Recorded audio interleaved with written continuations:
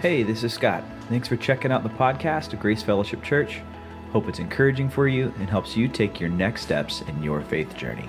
Enjoy. I want to discuss this word this weekend, and it's the word contentment. Contentment, we're talking about thankfulness, we're talking about gratitude. Contentment is a word that's very, very similar. Contentment. This is how it's defined. Contentment is a state of satisfaction and of peaceful happiness. State of satisfaction and peaceful happiness. Who would like a little bit more of that in their lives? If I have a word picture in my head, it's this. It's what I'll call a unicorn moment. It's one of those moments when, as a parent, something so rare happens where you're going about your day, and normally when the kids would be fighting or getting into something that they shouldn't, all of a sudden something is very strangely quiet. And you think, uh-oh, what happened? Did they hurt themselves? Are they still alive? Did Jesus come back and I got left behind? Like, what happened right now? And so you go and you investigate and you find them in their room, in the living room, just playing with toys, just happy. They're in that zone. The world has dissolved around them. They're just content. It's a unicorn moment because if you're a parent, you know, it doesn't happen very often, but it's a picture of contentment, a state of being satisfied, of peaceful happiness. What happens between that space as a child when you can just be delighted, and then you grow up? I've got teenagers, I know that they're seldom happy, but in truth, it's not just them though, is it? It's us as adults. Many times we're seldom happy as well. We want to be satisfied. We want to be satisfied in our job. We want to have contentment with our family. We want to have that internal sense of peacefulness when we look at our paycheck and our pay stub, or maybe in the mirror. That pursuit of happiness, that pursuit of contentment, it's probably one of the greatest driving forces that we have in our culture, in our hearts, in our lives. In fact, it's so baked in there that it's in the Declaration of Independence, an inalienable right, this God-given right to be able to pursue happiness. It's something we all want, and so it drives our decisions. It drives how we spend our money, how we spend our time. The kind of relationships that we engage in all come from our desire and our pursuit of contentment and happiness, that internal state of satisfaction. We want it desperately, but just like that child who is rarely happy in their room, for us it can also be a unicorn. I wonder if that's why Mick Jagger would just say, though I try and I try, and I try and I try, I can't get no satisfaction. It's true, isn't it? And I can identify with that, honestly. It's something I've struggled with in my life. Here's how I've encountered it. For me, I'm a very future-oriented person. Are you a future, or are you a past, a present, or a future-oriented person? Like, are you someone who is always thinking about what happened, or are you just always right there and you forget about what's coming ahead of you? I'm a very future-oriented person, and what that means is I'm always looking for the next step. And that's always been true for me. Even when I was in high school, I was irritated by the people that I was in school with, and so I had a constant frame of mind, and that constant frame of mind was this: it'll be better when. It'll be better when I'm out of high school and I don't have to be around those jerks anymore. And then I was out of high school, and then it was like, well, it'll be better when I'm finally in the school program so I can study what I want to study and not these dumb gen ed classes, right? And then it was the next thing. The next thing was, it'll be better when I don't have to drive across town to see Jennifer every evening, but we can just be married. It'll be better when that's true about my life. And then it's like, it'll be better when we're not renting anymore and that we'll have more space for storage. And then it'll be better when we have our own washer and dryer so that we don't have to load up and go to the laundromat.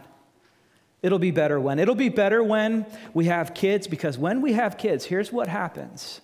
Your mom starts taking you real seriously when now you're the gateway to the grandbabies. Mom will have to take me seriously now. It'll be better when we have kids and we can move on with our life. It'll be better when. It'll be better when I finally make this promotion, I finally land the job, I finally get this rank or this E rating or this GS rating, whatever it is, and then I'll be set for retirement for life. It'll be better when. And here's what I found in my life.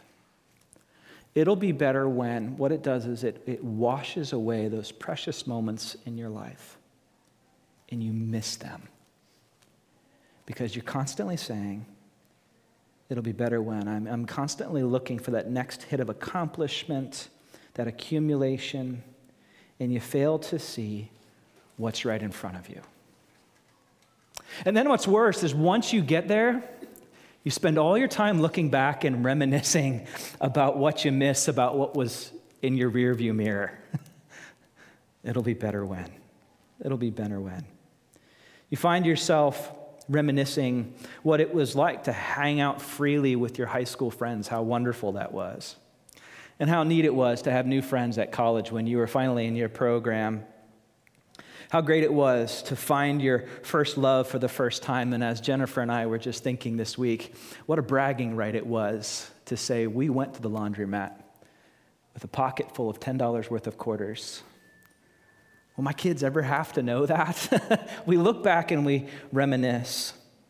How many of you would like to be more content and more satisfied with your life? I know I would as well. Contentment is so very important because while you can be grateful, think about this for a moment. Gratitude in many ways looks backwards. I can be grateful for what happened to me or didn't happen to me in the past, but contentment uniquely moves you forward. If you can be content, it means that you can be satisfied, that joy will be in front of you, and that you won't miss the blessings that God has for you right here, right now, where you're at. Now, if you're not a Christian, you don't know about Jesus, this church thing is weird for you. I get that. I'm so glad you're here with us. I think there's something in this for you. But if you're a believer and you call Jesus your Lord, for us, it's not simply this power of positive thinking and we're going to dig deep, and just have a certain thought process. For us, it's so much more than that. It's this bedrock truth that the God we serve loves us and he's over our circumstances and he is our source. And because of his character, his power, and his authority, it allows us to press into difficult times with a unique ability to persevere even when it's hard, even when it's challenging. Nobody knew that more than the Apostle Paul. This guy went through some stuff. This guy was able to press on and never lose that sense of joy and never lose that sense of contentment. He was able, and he found the secret to contentment in any situation. And so I want to welcome you and ask you to turn your Bibles to Philippians chapter 4.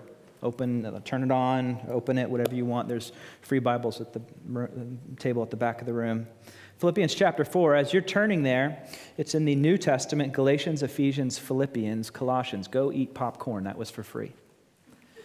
As you're turning there, here's the setup on where we kind of enter the story in Philippians chapter 4. Paul, a guy who persecuted Christians, finds Christ and ends up becoming a church planter, not dissimilar, and in a similar region where our friends are going to be going. He starts this church in this town called Philippi, and he starts it because he goes in and he performs miracles. And when he's performing a miracle in this town, he finds this slave girl who was used to cast, to be a fortune teller. And the slave girl produced money for her master. And so Paul went in and healed her of demon oppression and possession. And because of that, they lost money, and it sent the whole town all upset because Paul did what he did, and he was thrown in jail. But also a church sprung up from the middle of that. A diverse group of people came together. Paul's in jail, and this is what he says. He says, I know you've arrested me, but actually I'm a Roman citizen. I appeal to Caesar. And that sent his life on a trajectory of finally sometime appearing before Caesar. And we don't have all of those connective dots about what happened after this, but we do know, and most scholars agree, that as we open the book of Philippians, he was in a place where he was awaiting judgment. He was awaiting his trial. He was in prison. Now, we don't know where he was in prison physically, but even more important than where he was physically, it's where he was emotionally and where he was spiritually. In Philippians 4, verse 10, this is what he says.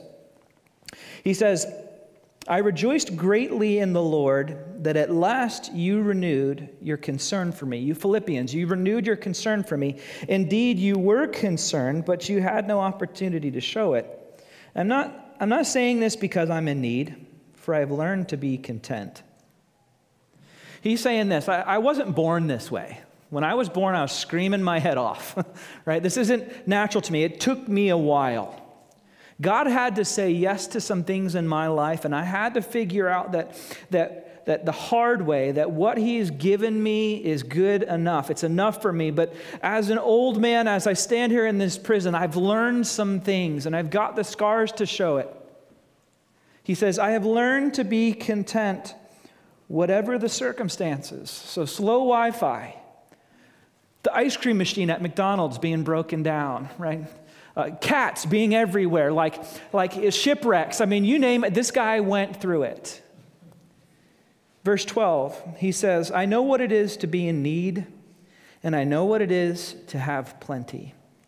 Whether you drive a Hyundai or a Tesla, you know, an Android or an iPhone, whether you're eating at Olive Garden or you're cracking open a package of ramen noodles. He says, I have learned the secret of being content in every, listen, in any situation and in every situation.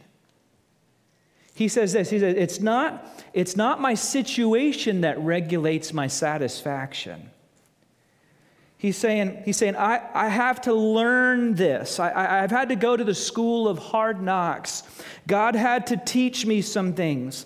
I had to learn that this aching that was present in me, this whisper of that's not enough, this whisper of you're not satisfied, you don't have enough, that's there with me when my 401k has been fully funded that year.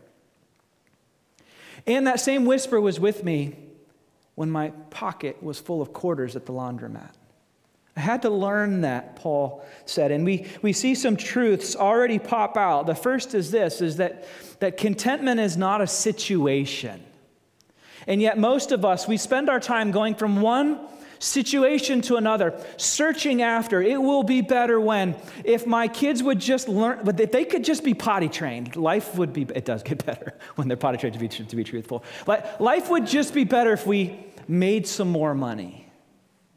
And Paul says, you're missing it, because I've been there. Solomon would say the same thing.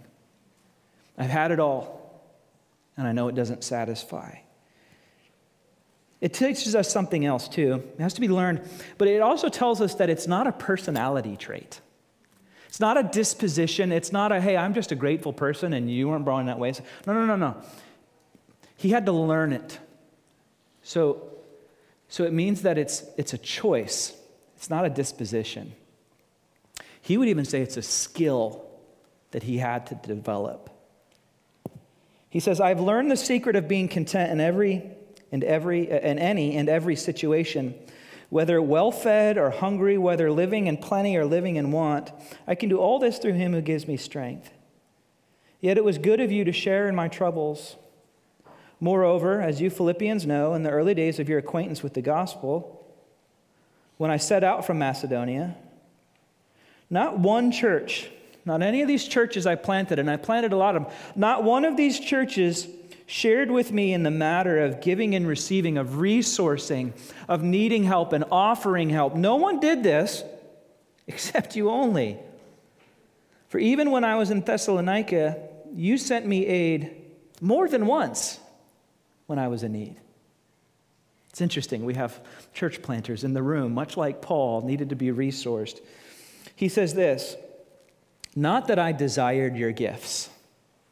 He would say, I'm good. Turn to the person next to you and say, I'm good. I'm good. And if you're thinking about dating anyone, before they sit down next to you, you need to tell them, before you ever came into the picture, I'm good. I've got what I need, Paul says. Not that I desire your gifts. What I desire is that more be credited to your account. I have received full payment and have more than enough. I am amply supplied. Now that I have received from Epaphroditus. Look, if you're looking for a baby name, maybe think about Epaphroditus. It means actually a handsome man, right? So Epaphroditus, that's just something to think about. I received from Epaphroditus. They sent Epaphroditus. Epaphroditus brought these resources to Paul.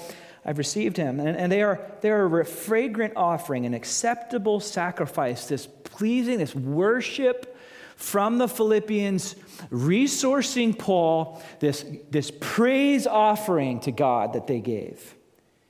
And this is what he says. He says, and my God, Paul writing from a prison, a dimly lit little cell with a candle maybe, he says this, and my God will meet all your needs according to the riches of his glory in Christ Jesus. How is it the man who needed to be resourced was turning around and saying how God is going to resource them? How is he able to focus more on them than him? I think we'll see the answer in a few moments. But in this passage, in this segment, there are so many power-packed verses from Paul, maybe the top 5 quoted Paul verses. These, the top 2 are in here. Here they are. Here's the first one. I can do all things through Christ who gives me strength. This is the bench press, poster on the wall, this buff dude with an eagle flying through the background. This is the verse for me when I was playing soccer in high school. Before they blow the whistle, I'd amp myself up. I can do all things through Christ who gives me strength. They blow the whistle and I just clobber the guy, right? I don't know if that's Jesus what he had in mind right there. I don't know. But I can do all things through Christ who gives me strength. And then here's another one. And my God will meet all your needs according to the riches of his glory in Christ Jesus. Both of these powerhouse verses reside in this moment. Paul kind of gets done with his letter, and then he says, oh yeah, by the way, and he gives a bunch of short little things. And it's almost like this, like a PS. Like a postscript, I know I taught you all that, but here's what you need to know. I'm going to summarize it all out. In many ways, this was not a postscript. It was really a perspective shift. Paul would say you need to think about things a little differently, and I've learned the secret of contentment. It involves this perspective shift, and if we're going to have enduring contentment, a joy that exists outside of our circumstances, we've got to have a perspective shift as well. And I want to submit to you 4 perspective shifts that you and I can walk through daily in our lives. And the first one is this, and listen, write it down and preach it to yourself, and maybe even preach it to your spouse because they can get grumpy sometimes too. All right, here's the first one. You ready? Contentment remembers to rejoice. Contentment remembers to rejoice. He says this, I rejoiced greatly in the Lord. Listen, remembering to rejoice is a deliberate decision in the face of exasperating circumstances. You know why? Because we are quick to forget.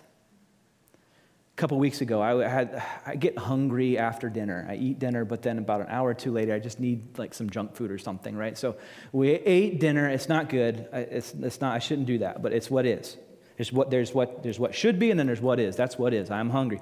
And so I'm looking for I'm opening the fridge, and I'm going, is there any food in here? Why is there no food in here? There's broccoli. I'm not going to eat broccoli. On a broccoli stalk at 7 o'clock at night. It's not going to happen. Where's the food? And I'm looking through the pantry, and I'm looking in the fridge, and there's just nothing. And then I forgot. There was a half of a package of Oreos above the fridge, and I was yes.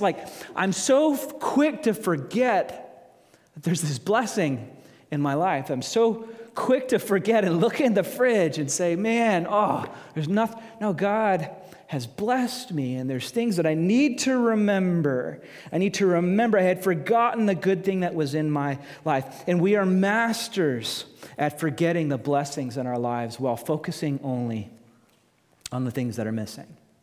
We are masters at that. Now, the worst thing that we can do, though, is not forgetting about the Oreos or losing our keys. The worst thing we can do is to forget about God's steadfast love and his favor and his blessings in our life. That not only has he taken everything that's in my rearview mirror that I don't want anyone to know, and he said, you're forgiven in Christ. Not only is that true, but he would say, you get the righteousness of Christ. And when I look at you, I credited you as being the righteousness of Jesus, as if it was Jesus himself. And I don't deserve that. We forget these things.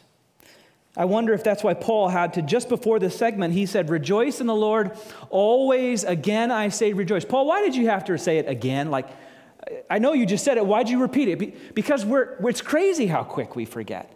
It's crazy how quick we forget these blessings, these things that we say, God, if only I had this, it'll be better when I have this child in my life. And we're praying and we couldn't get pregnant. And then finally we got pregnant and you did this and this was miraculous. And then now you're sitting there saying, man, why don't this kid just get his act together? And we asked for it and we prayed for it.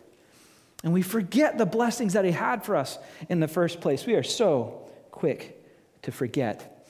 That's why when we step into here, when the worship team gets up here and we say, hey, welcome, we want you to stand to your feet because you need to remember to rejoice. This is a day God has made. Don't forget his blessings. Will you join with me in praising and worshiping him because he is worthy of our praise because of what he's done for us on our behalf. Now listen, real maturity is not having to be reminded to rejoice, not having to be prompted to rejoice. But it's doing it because of the choice of your will. Real maturity, real contentment comes when no one has to remind you of it, because when you do it intentionally, you remember to rejoice. And so Paul is writing these dear Philippians, this letter, and he's saying, hey, thanks, but Paul's theology was awesome. It is the inspired word of God, but he's human, and he's not real great at writing thank you notes. All right, don't take cues from Paul here, because listen to what he says. He says, I rejoiced greatly in the Lord that at last you have renewed your concern for me. Like, imagine you got a birthday present, and the person says, oh, at last you've gotten me what I want. Like, that's not a real great thank you note, right? He says, at last you renewed your concern for me. Listen. Indeed, you were concerned, but you had no opportunity to show it. You see what he did?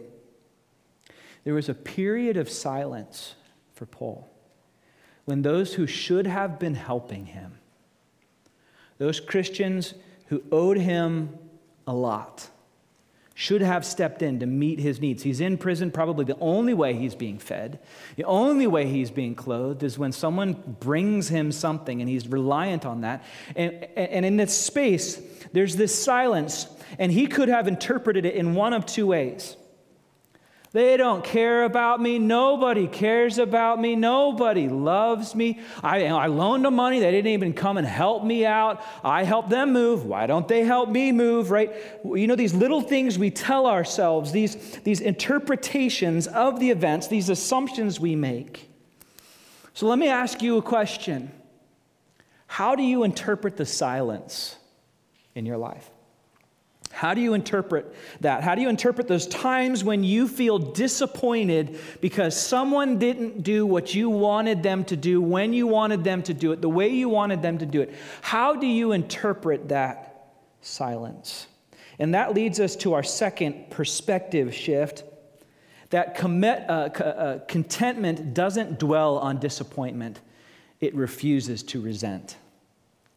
Contentment doesn't dwell on disappointment, but it refuses to resent. Now, I don't know whether Paul was in prison in Rome or if he was in Caesarea, but I can tell you the prison that he refused to live in, and it was the prison of resentment. And there's no prison like the prison of resentment. It's all bars, it's no windows. And when you lock yourself into a situation where there's a disappointment in your life, and listen, I know you guys. That's the joy of being a pastor, is I know many of your stories and the things that you're going through. And you have the option, how am I going to interpret this? How am I going to interpret the way that he treats me, the way that she treats me, the way this panned out in my life? And I know that you can resent your situation. You can resent your boss. You can resent your kids. I can't believe he did that to me. I can't believe she left me that way. And it can put you into a prison of your own design. And so Paul said, I choose to assume, Philippians, that you wanted to help me, but you couldn't. See, that was a decision he made. It was intentional. It was deliberate. And that's a key to contentment. You don't resist and you don't refuse resentment. And if you don't resist and refuse resentment on every level, you're going to be locked inside this prison of your own design. And there's two ways you can view it. You can live in resentment or you can live in contentment. Those are the two choices.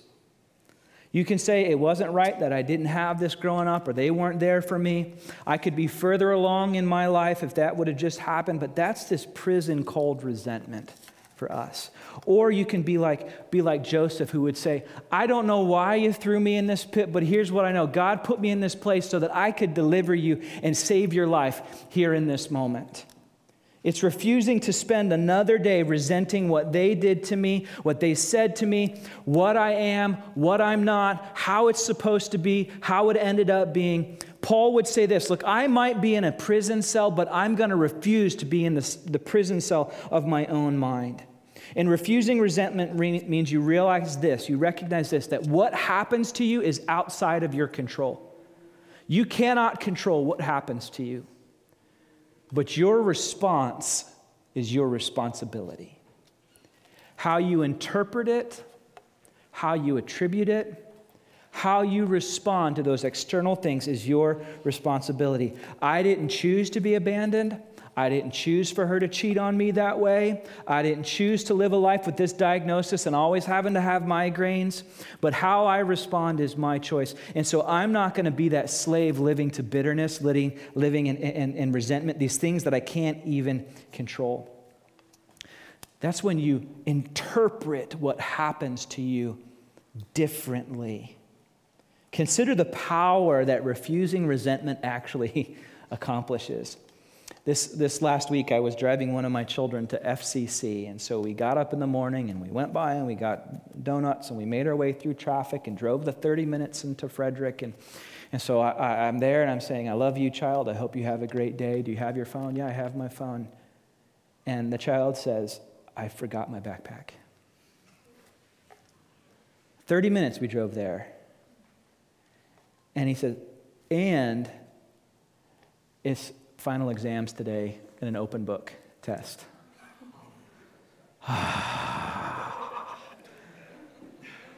Oh, it started twisting in my stomach. I have to drive all the way back, then I have to come back again. That's an hour out of my day.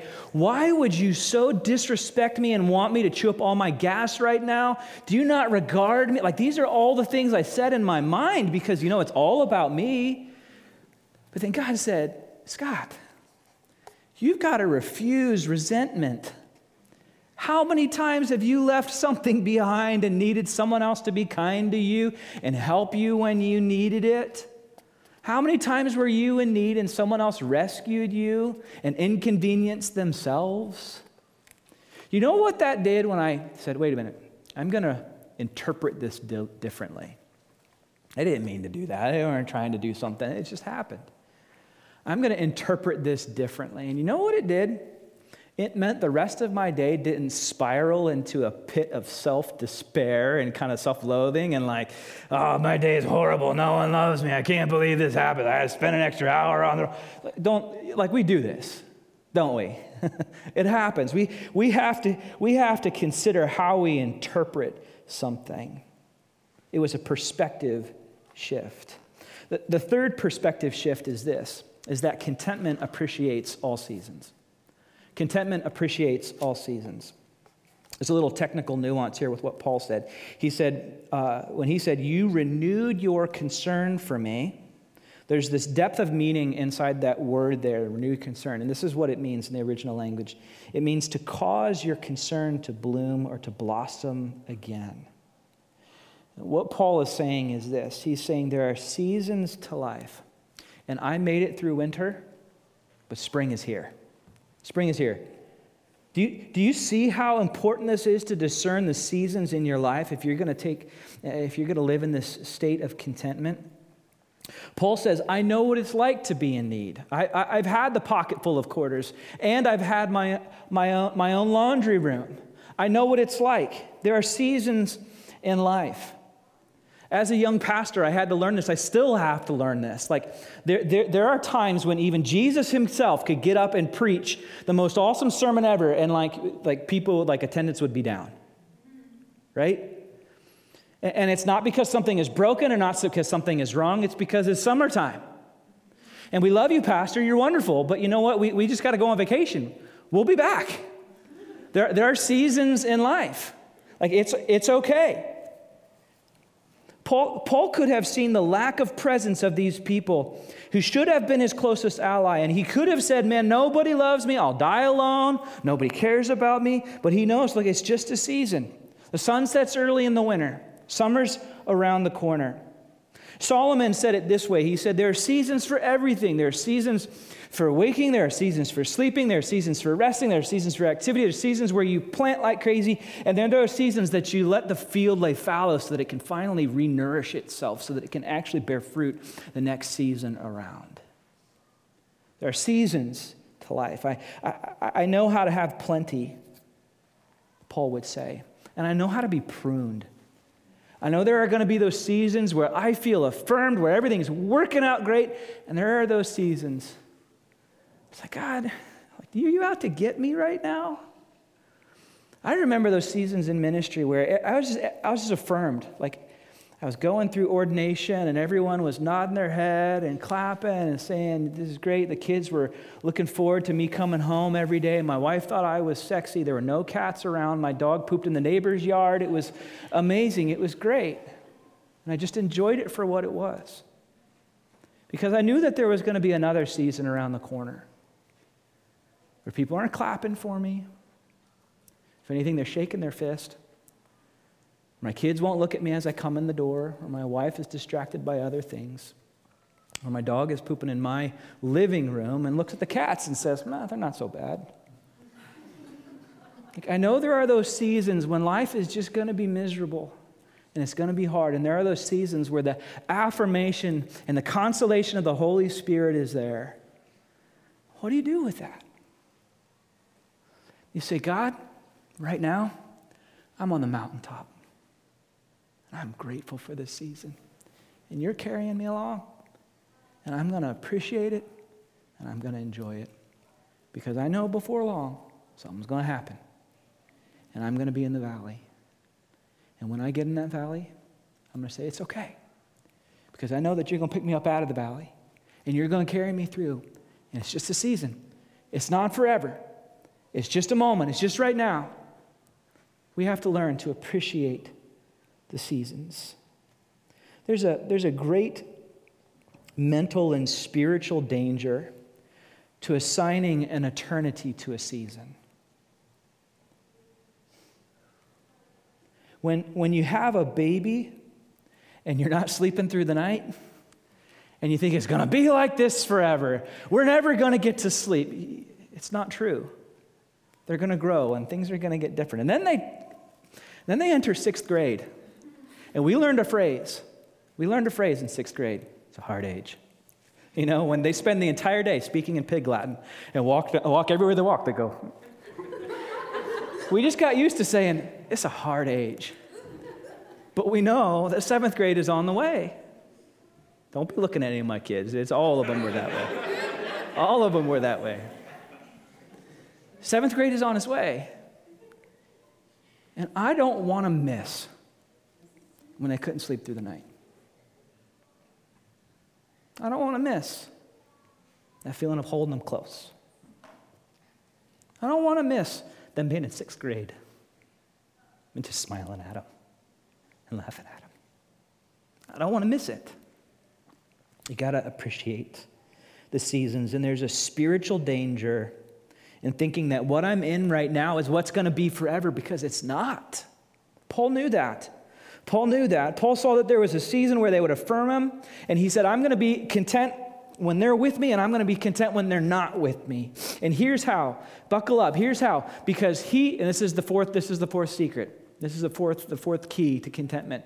Because Paul had a secret stash. That's how he was able to be content in every situation. He had a secret stash. Paul says this. He says, I got your gift. Finally, it's about time, right? Again, he's a terrible thank you note writer. He says, I know you wanted to do it, but you didn't have the chance. I knew something was keeping you from it. And I chose to believe the best in you.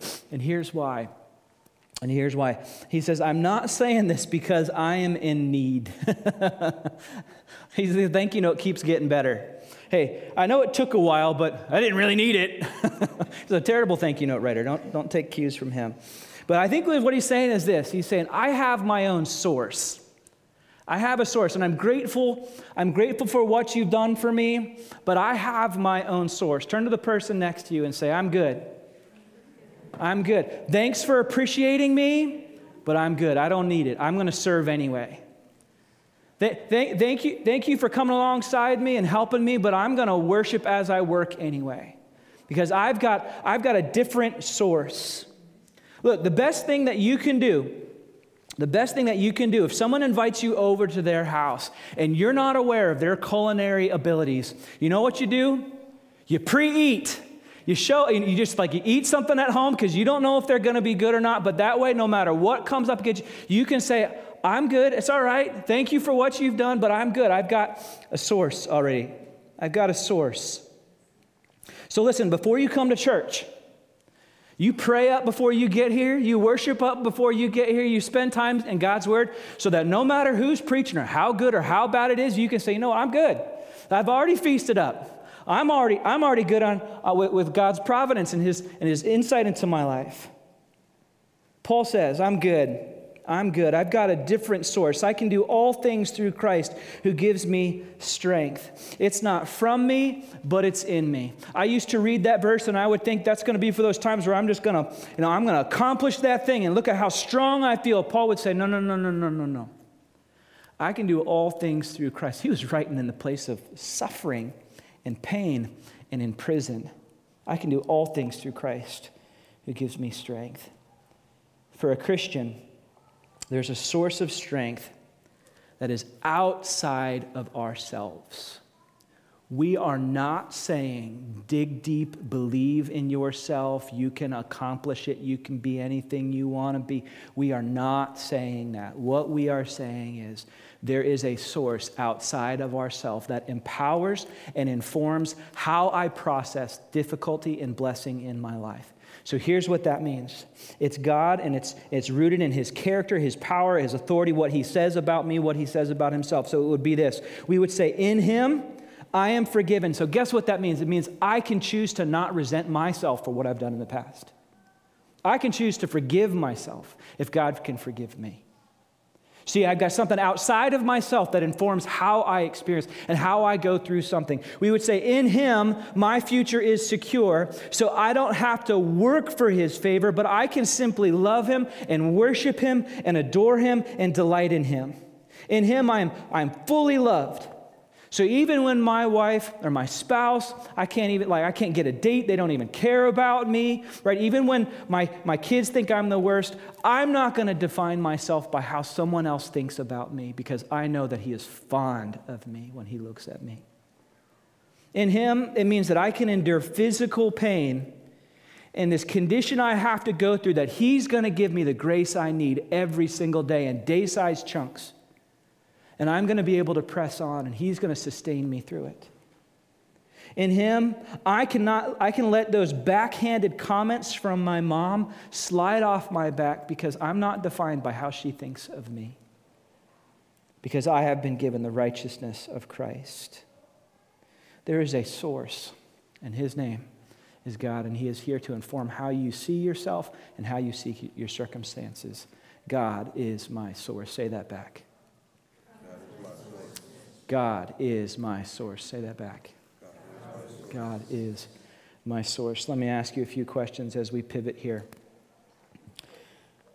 What are the seasons that you're in the middle of that you need to learn to appreciate? What are those things that maybe you wish away and you're going to look back and say, I wish I hadn't wished it away?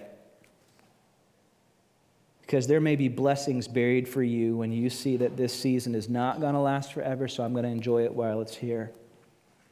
Question number 2, where do you need to refuse resentment when you're experiencing disappointment? Let me ask it this way, maybe a little differently. Who do you need to refuse to resent? Who do you need to say, I'm not going to let them have a bigger piece of my heart. I'm going to refuse to resent them. Listen. Disappointment is natural. And there is a difference between being content with your situation and being content in your situation. You don't have to be content with the situation, but you can be content no matter what the situation is. You can be real about your disappointment. It needs to be embraced, but your response is your responsibility. And maybe this weekend you need to start in prayer by saying this, God, I do not want to be defined by the resentment I'm carrying towards this person or situation. God, empower me to release. Let it go. I'm not going to be defined by that anymore. I'm not going to resent that part of my past. I'm not going to resent that person. I'm not going to give them a piece of my heart. I refuse. God, would you give me freedom from that? Question number 3. Where is God calling you to do all things in His strength? What is the thought process that needs to be rethought, needs to be recalculated? What do you need to call Him into to reprogram how you think so that He can inform how you process yourself and your situation? Because God is my source, listen, because God is my source, I dare not confuse the supply with the source. And too many of us confuse that. That somehow the supply, the job, the car, the spouse, the kid, the whatever, that's going to be the foundation that holds us through the storm. But listen, we cannot confuse the supply with the source, and God is our source. And because of that, I can be blessed no matter what the circumstances. I'm not going to be defined by them, but I'm going to remember to rejoice. I'm going to appreciate all seasons. I'm going to refuse to resent, and I'm going to remember my secret stash, that God is my source. This weekend, I want to pray for you, and I also want to provide a chance for you to choose. For you to choose joy, to remember to rejoice. I also want to recognize that this road is not easy and it's not linear. And if that you're in that space where you're struggling to find contentment and you just say, I do not want to be defined by that, I want freedom from that, you can come find me, you can find your life group leader, you can find one of our elders, and we'd love to pray over you and with you for that. But what I want to do is I want to ask the worship team to come up, and then we're going to worship with one more song here together, all right? Just declaring some of these things that we're considering, and just to create space for you to do business with God. Maybe there's some things that He's spoken to you. Will you use this time to go to Him about it? Let's pray together. God, your word has rebuked me this week. I've benefited from it, and I'm grateful for it. God, there are legit burdens in this room, and even folks that maybe not be in this room right now, and legit circumstances that they would rather be out of. We do, in the name of Jesus, ask for deliverance from those circumstances, but more than that, for perseverance in the middle of those challenges, to maybe not be content with, but to be content in those times. God, help us to remember to rejoice in you. You are our source. You are steadfast. You are with us in the storm. God, you come near those who call upon you. You see our tears. You bottle them up. Precious in your eyes are our tears. God, we can come to you. God, help us to anchor on that and not our circumstances, and that would empower us to refuse to resent and to choose joy in these circumstances. We love you, Christ. We praise you. Pray this in Jesus' name. Amen.